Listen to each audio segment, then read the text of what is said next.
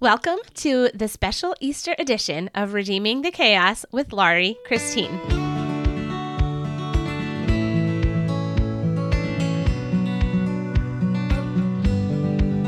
For 30 days leading up to Easter, I will be reading to you from my Easter devotional book, Come and See, 30 Family Bible Stories for Easter. Come and See invites families of elementary-aged children to experience firsthand the anticipation, the sorrow, the tragedy, the fear, and the ultimate triumph of Jesus' death and resurrection. As I mentioned earlier, we are going to be reading one story each day leading up to Easter. You are welcome to grab the kids and listen together for your family Bible time.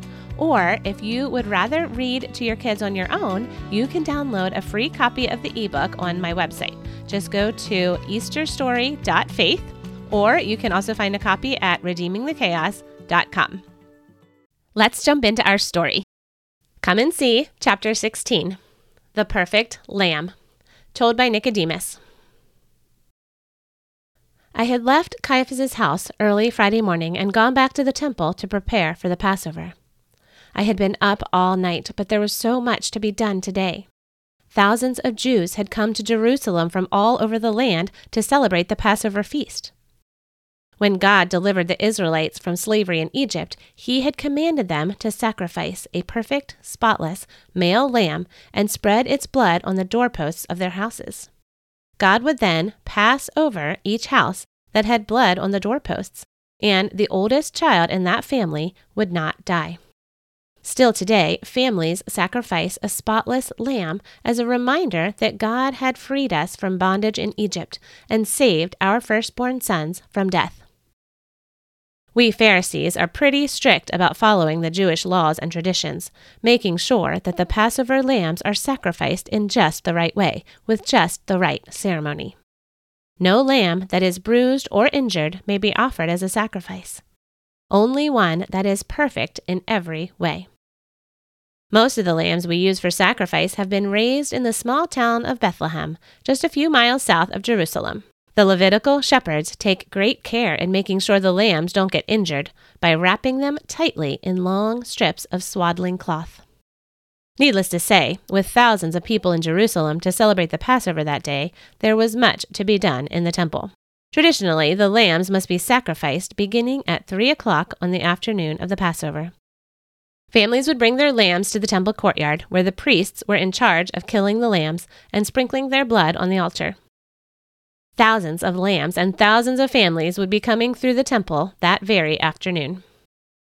I was glad for a diversion that day, thankful for something to keep my mind off the horrific events of the night before. I was familiar with the process of crucifixion, and it wasn't something I wanted to watch. Not only was it an excruciating way to die, it was also incredibly humiliating. I knew exactly what the Roman soldiers would be doing to Jesus this very minute.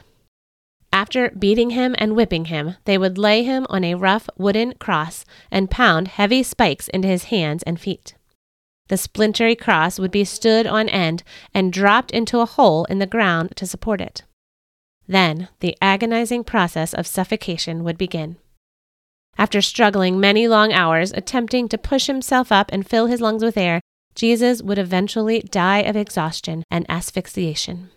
Sometimes the Roman guards would break the legs of the one being crucified so that he could no longer push himself up to breathe. It would not be long after that until breathing would be impossible. I couldn't bear to think about Jesus hanging on the cross, gasping for every breath, as iron spikes sent sharp stabs of pain through his hands and feet.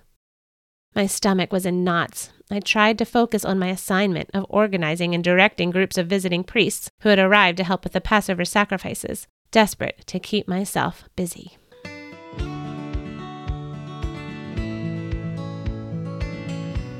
Thank you so much for joining me for this special Easter edition of Redeeming the Chaos.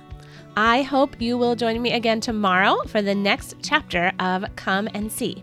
If you just can't wait to find out what happens next, go to easterstory.faith to download your free copy of the entire ebook, complete with discussion questions and accompanying scripture passages. May God bless you this Easter season as we celebrate our risen Savior.